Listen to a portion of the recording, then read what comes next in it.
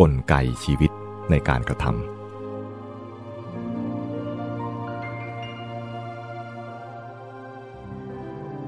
มีข้อสงสัยว่าคนทั้งหลายที่ทำอะไรต่างๆนี้ก็ทำด้วยความอยากทั้งนั้นคือมีความอยากจะทำจึงทำและอยากทำอะไรก็ทำอันนั้นถ้าหมดตัณหาไม่มีความอยากเสียแล้วไม่มีตัณหาเป็นแรงชักจูงให้ทำโน่นทำนี่แล้วก็ไม่ต้องเคลื่อนไหวอะไรเลยแล้วจะอยู่ได้อย่างไรมิกลายเป็นคนนิ่งเฉยไม่กระตือรือร้นไม่มีชีวิตชีวาไปหรือคงเป็นอย่างที่เรียกว่าหมดอาลัยตายอยากข้อสงสัยนี้ที่จริงไม่ต้องตอบเดี๋ยวก็เข้าใจเองตอนแรกขอให้มองง่ายๆว่าที่ว่าทำอะไรทุกอย่างนั้นก็รวมอยู่ในการเคลื่อนไหวไม่ว่าจะทำอะไรก็เคลื่อนไหวทั้งนั้นแม้แต่ทำการไม่เคลื่อนไหวก็ต้องมีการเคลื่อนไหวในใจเป็นธรรมดาตามธรรมชาติการเคลื่อนไหวเป็นลักษณะที่สำคัญของชีวิตเมื่อเป็นชีวิตและยังมีชีวิตก็มีการเคลื่อนไหวถามว่าที่คนสัตว์ทั้งหลายเคลื่อนไหวทำอะไรนั้นเคลื่อนไหวทำไปได้อย่างไรหรือว่าชีวิตมีกลไกการทำงานอย่างไรในการเคลื่อนไหวทำการต่างๆอย่างที่เคยพูดแล้วคนสัตว์ไม่เหมือนใบไม้กิ่งไม้ที่สะบัดไหวแกว่งไกวไปตามแรงลมเป็นต้นซึ่งเป็นปัจจัยภายนอกแต่คนสัตว์เคลื่อนไหวทำอะไรได้เองจากปัจจัยภายในแล้วปัจจัยภายในเหล่านั้นมีอะไรบ้างเมื่อด้านร่างกายอวัยวะยังดีพร้อมที่จะขยับเขยื้อนเคลื่อนไหวแล้วในใจเริ่มด้วยต้องมีความรู้ว่าข้างหน้าข้างหลังข้างบนข้างล่างที่ไกลที่ใกล้ตรงไหนมีหรือไม่มีอะไรเป็นต้นพูดง่ายๆว่ารู้ที่ที่จะไปได้คือมีความรู้เมื่อรู้ที่ไปแล้วทีนี้ก็ต้องเลือกตกลงตัดสินใจว่าจะไปที่ไหนทางไหนตลอดจนว่าจะทำอะไรอย่างไรตัวการในใจที่ทำการตัดสินตกลงใจหรือตัวเจ้าของอำนาจตัดสินใจนี้ซึ่งเป็นตัวบงการหรือสั่งการนั้นเรียกว่าเจตนาถามต่อไปว่า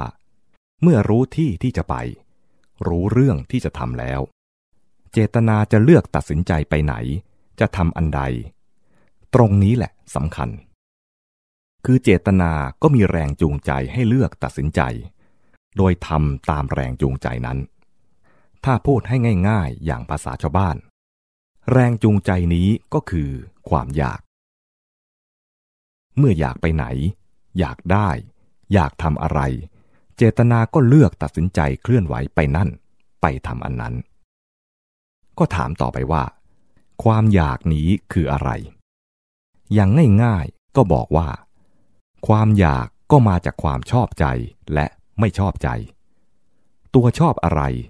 อะไรถูกลิ้นถูกหูถูกตาถูกใจก็อยากได้อยากเอาอยากกินอยากเสพเป็นต้นถ้าอะไรไม่ถูกลิ้นไม่ถูกหูไม่ถูกตาไม่ถูกใจตัวไม่ชอบก็อยากหนีไปเสียอยากทิ้งอยากทำลายเป็นต้นแล้วเจตนาก็ตัดสินใจทำไปตามนั้นความอยากที่ชอบใจหรือไม่ชอบใจแล้วจะเอาหรือไม่เอานี้เรียกว่าตัณหาเป็นอันว่าในการเคลื่อนไหวทำอะไรนี้มีปัญญาช่วยบอกช่วยส่องสว่างให้ความรู้ว่ามีอะไรอยู่ที่ไหนเป็นอย่างไรแล้วตัณหาอยากจะเอาไม่เอาอะไรเจตนาก็สั่งให้ชีวิตร่างกายเคลื่อนไหวทำอะไรไปตามนั้นแต่ตรงนี้หยุดนิด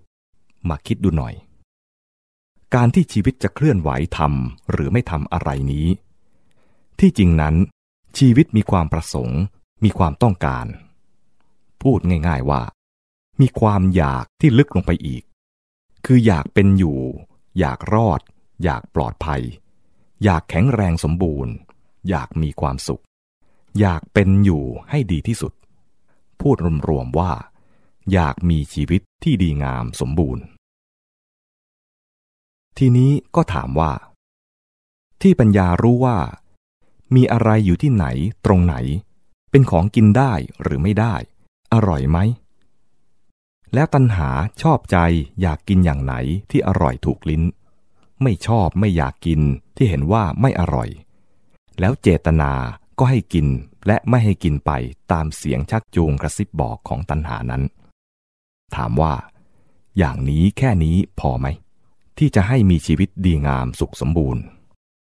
ตอนนี้ปัญญาเองนั่นแหละก็จะบอกว่ารู้แค่นั้นไม่พอหรอกจะไปพออะไรกันมองเห็นรู้ว่าอันนั้นอร่อยแถมแต่งสีสวยๆน่ากินตัณหาบอกว่าอยากกินลองกินเข้าไปสิก็เหมือนใส่ยาพิษให้ทีละน้อยนานไปในระยะยาวจะแย่แน่ๆถึงอันน้อยก็เถอะไม่ถึงกับมียาเทียมพิษตัณหาว่าอร่อยอยากนักลองกินเปิบเข้าไปตามใจตัณหาสิไม่ช้าหรอกจะเป็นโรคอ้วนรู้แค่นั้นไม่พอเลยความรู้แค่นั้นใช้ไม่ได้แค่รู้สึกเท่านั้นเองก็เอาชื่อชั้นไปใช้แต่ที่จริงไม่ใช่ยังไม่เป็นปัญญาเป็นความรู้โง่เป็นอัญญาเท่านั้นไม่ใช่ปัญญาก็อวิชชานั่นแหละรู้ไม่พอแล้วก็ไว้ใจไม่ได้ปัญญาเก๋บอกว่าที่โน่นมีแหล่งเที่ยวสนุกมีการเล่นมีของกินของเสพมั่วได้เต็มที่มีวิธีไปให้สะดวกอย่างนี้เจ้าตัณหาได้แง่จากความรู้จับเอาที่ถูกใจชอบใจอยากไปเที่ยวเล่นกินเสพสนุกสนานบอกว่าอย่าไปเลยโรงเรียนฟังวิชาทำกิจกรรมทักษะเหนื่อยยากไม่สนุกสนานบอกเจตนาสั่งการให้หนีเรียนไปเที่ยวสถานอบายมุขแทนเมื่อปัญญาพัฒนาขึ้นไปเป็นปัญญาจริงนอกจากรู้ว่าที่ไหนมีอะไรอันนั้นอันนี้เป็นอะไรแล้วก็รู้ได้ว่าที่ชีวิตต้องการจะเป็นชีวิตดีงามมีความสามารถสมบูรณ์ดีมีความสุขจริงนั้นอะไรจะทำให้ชีวิตเป็นอย่างนั้นได้อะไรมีคุณมีโทษอย่างไรมองเห็นเหตุปัจจัยในการทั้งใกล้ทั้งไกลว่าทำอันนี้ไปในระยะสั้นได้ผลอันนี้แล้วต่อไปในระยะยาวจะมีผลอันนั้นตามมาอีกรู้เข้าใจเหตุผลว่าทำไมจึงควรทำอันนี้อย่างนี้ทำไมจึงไม่ควรทำอันนั้นอย่างนั้นรู้ว่าถ้าไปเที่ยวมั่วที่สถานอบายมุขจะสนุกสนานเฉพาะหน้าแต่ในเวลายาวไกลทั้งร่างกายของตัวทั้งพ่อแม่ครอบครัวตลอดไปจนถึงสติปัญญาจะย่ำแย่ทั้งหมดส่วนในทางตรงข้ามถ้ายอมงดสนุกไปเรียนวิชาทำกิจกรรมทักษะถึงเดี๋ยวนี้จะขี้เกียจไม่ได้ต้องขยันและเหนื่อยบ้างแต่นานไปเราจะได้พัฒนาทุกด้านและทุกอย่างก็จะดีขึ้นสำหรับชีวิตเจ้าตัณหานี่แหละเป็นตัวการอยากนั่นอยากนี่จะเอาอย่างนั้นอย่างนี้ทั้งที่เจ้าปัญญาเก๋ไม่รู้จริงว่าอันนั้นอันนี้อันไหนดีจริงหรือไม่มีคุณมีโทษในระยะสั้นระยะยาวอย่างไรรู้นิดรู้หน่อยรู้ผิดยังไม่ทันรู้จริงไม่รู้ชัดเจ้าตัณหาได้แง่ที่ชอบใจเอาแค่อยากก็บอกหัวหน้าเจ้าเจตนาให้สั่งการไปขืนอยู่อย่างนี้ในที่สุดชีวิตจะแย่เอาดีไม่ได้เป็นอันว่าเมื่อปัญญาแท้ตัวจริงมารู้ว่าจะตามใจตัณหาเอาตามที่ตัวชอบตัวอยากว่าจะได้เสพได้สนุกเท่านั้นไม่ได้จะก่อปัญหาผ่าทุกข์โทษภัยมาให้กระบวนการอวิชชาตัณหาเจตนาก็สะดุดหยุดชะงักหรือผ่อนซาไปดังที่ว่าแล้วปัญญารู้จริงว่าอะไรดีหรือไม่ดีอะไรเป็นคุณเป็นประโยชน์อะไรมีโทษรู้เหตุผลรู้จักพิจารณาแยกแยะสืบสาวมองเห็นความสัมพันธ์ระหว่างสิ่งทั้งหลายเช่นรู้ว่าชีวิตจะดีมีความสุขต้องมีสุขภาพดีแล้วปัญญาก็บอกช่องทางหาข่าวสารข้อมูลพร้อมทั้งมองเหตุผลและความสัมพันธ์อิงอาศัยกันของสิ่งทั้งหลายแล้วปัญญาก็บอกได้ว่าจะให้ชีวิตมีสุขภาพดี ควรกินอันนั้นอันนั้นควรอยู่อย่างนั้นอย่างนั้นควรจัดสภาพแวดล้อมเช่นนั้นเช่นนั้นควรทำกิจวัตรวิธีนั้นวิธีนั้นควรบริหารร่างกายบริหารจิตใจรู้จักใช้เวลาอย่างไรอย่างไรเป็นต้นแต่สิ่งที่ปัญญาบอกทั้งหมดนี้ไม่มีอะไรที่ตัณหาชอบใจอยากได้อยากเอาเลยตัณหาเอาแต่สิ่งที่ชอบใจอยากให้ตัวได้ให้ตัวเสพให้ตัวอร่อยให้ตัวโก้ให้ตัวโอให้ตัวพองให้ตัวยิ่งใหญ่และอะไรที่ไม่ชอบก็ขัดตาขัดใจอยากจะให้ตัวพ้นไปอยากจะทำลายหรือกำจัดเสียเป็นอันว่าสิ่งที่ปัญญารู้และบอกให้ว่าเป็นสิ่งที่ดีจริงแก่ชีวิตนี้ตัณหาไม่เอาด้วยอาศัยตัณหาไม่ได้ก็เลยไม่มีแรงจูงใจที่จะไปกระซิบชวนให้เจตนาสั่งการให้ทำอะไรมากมายที่ปัญญาบอกให้กระบวนงานของชีวิตก็ติดขัดทำท่าจะไม่เดินตรงนี้แหละที่มีแรงจูงใจอีกอย่างหนึ่งหรืออีกตัวหนึ่งเข้ามาคือที่จริงนั้นคนเรามีความอยากหรือความต้องการอีกอย่างหนึ่งประจำอยู่ในใจแต่ในชีวิตประจำวันนั้นอะไรที่เข้ามาทางตาหูจมูกลิ้นและสัมผัสกายซึ่งเป็นส่วนเปลือกผิวของชีวิตก็จะเป็นของเด่นของวัยพอเห็นได้ยินหรือเจออะไรความรู้สึกที่สบายไม่สบายถูกหูถูกตาหรือไม่ก็นำหน้าออกมาแล้วก็ตามด้วยชอบหรือชังนี่คือเข้าทางของตัณหาแล้วตัณหาก็อยากได้อยากเอาสิ่งที่ตัวชอบอยากหนีอยากทำลายสิ่งที่ตัวเกลียดชังไม่ชอบแล้วเจตนาก็สั่งการให้ชีวิตทำการไปตามนั้นถ้าชีวิตเป็นของตื้นๆไม่มีอะไรลึกซึ้งซับซ้อนเราก็พออาศัยตัณหาพาชีวิตวนเวียนเรื่อยเปื่อยไปได้อย่างนี้เหมือนอย่างแมวอย่างหนูหรือปูกุ้งกาไก่จนกว่าจะหมดเวลาถึงคราชีวิตต้องจากไปแต่อย่างที่ว่าแล้วในชีวิตของคนที่ว่าเป็นสัตว์ประเสริฐนั้นเราไม่ใช่มีตัณหาเท่านั้นเป็นแรงจูงใจแต่เรามีความอยากหรือความต้องการอีกอย่างหนึ่งที่ประณีตลึกลงไปนั่นคือความใฝ่ดีได้แก่ความต้องการให้ชีวิตดีงามดำเนินไปอย่างถูกต้องมีความสุขที่แท้จริงยั่งยืนให้ชีวิตมีคุณสมบัติทุกอย่างถูกถ้วนสมบูรณ์อย่างที่มันควรจะมีจะเป็นไปได้และไม่เฉพาะชีวิตของตนเท่านั้นไม่ว่าจะไปพบพาสัมพันธ์เกี่ยวข้องกับอะไรก็อยากให้สิ่งนั้นๆดีงามสมบูรณ์เต็มตามสภาวะที่ควรจะเป็นของมันแล้วก็ไม่ใช่แค่อยากให้มันดีงามสมบูรณ์เท่านั้นแต่อยากทำให้มันดีงามสมบูรณ์เต็มสภาวะของมันด้วยขอให้ทุกคนมองลึกเข้าไปข้างในจิตใจจะเห็นว่าเรามีความต้องการอันนี้อยู่ความอยากความต้องการอันนี้คือแรงจูงใจที่เรียกว่าฉันทะ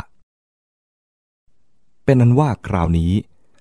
กระบวนงานของชีวิตที่เคลื่อนไหวทำอะไรก็เปลี่ยนใหม่เรียกว่าพัฒนาขึ้นมาสู่ขั้นของการพัฒนาคุณภาพชีวิตโดยมีปัญญาช่วยบอกช่วยส่องสว่างให้ความรู้ว่าอะไรไม่ดีมีโทษอะไรดีมีคุณค่าเป็นประโยชน์และจะทำให้ดีงามสมบูรณ์ได้อย่างไร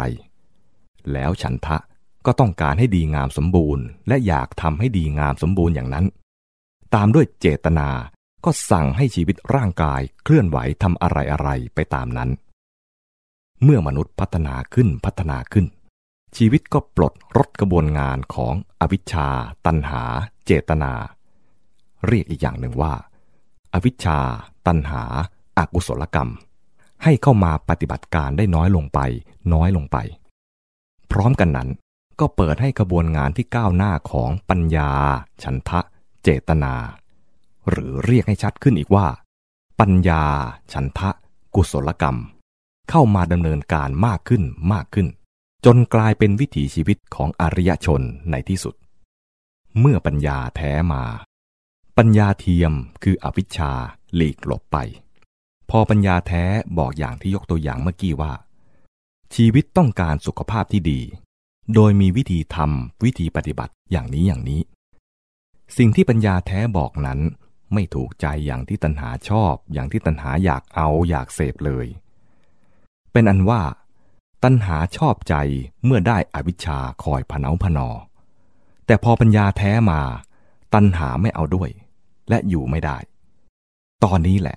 ฉันทะจะได้โอกาสพอปัญญาบอกให้ว่าชีวิตจะดีงามสมบูรณ์มีสุขภาพได้สิ่งนี้มีคุณค่าเป็นประโยชน์ต่อชีวิตอย่างนี้อย่างนี้ควรปฏิบัติจัดทำอะไรต่างๆอย่างนี้อย่างนี้ฉันทะที่อยากให้ดีงามสมบูรณ์และอยากทำให้ดีงามสมบูรณ์ก็เข้ามารับเรื่องจากปัญญาแล้วก็แจ้งจูงเจตนา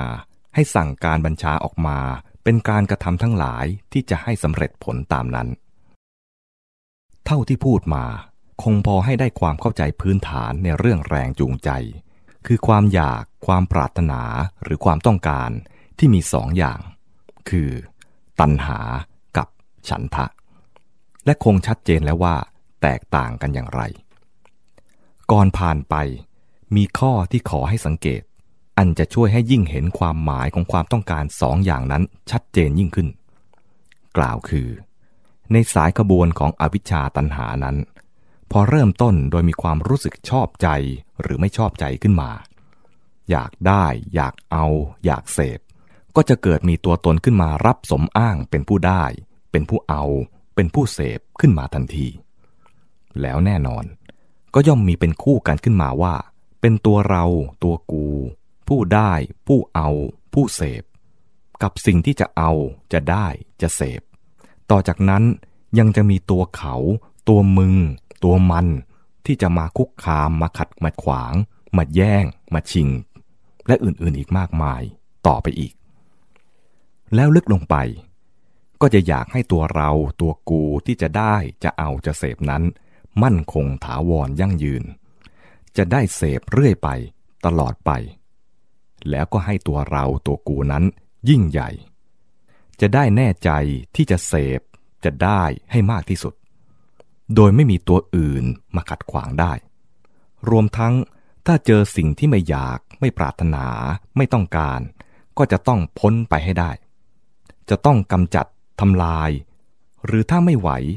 ก็ตีกลับมาบางทีถึงกับอยากให้ตัวเราตัวกูนี้มาลายตายหายสูญจากมันไปแต่ในขบวนของปัญญาฉันทะนั้นตรงกันข้ามเมื่ออยากให้สิ่งนั้นๆดีงามสมบูรณ์ก็เป็นความอยากเพื่อความดีงามสมบูรณ์ของสิ่งนั้นๆตามสภาวะของมันโดยไม่ต้องมีตัวตนที่ไหนไม่ว่าตัวเราตัวเขาหรือตัวใครที่จะต้องมาเป็นผู้อยากผู้อะไรคือเป็นธรรมชาติอยู่ตามสภาวะอย่างนั้นเองทีนี้ก็สรุปไว้ให้สั้นอีกครั้งหนึ่งว่าความอยากความปรารถนา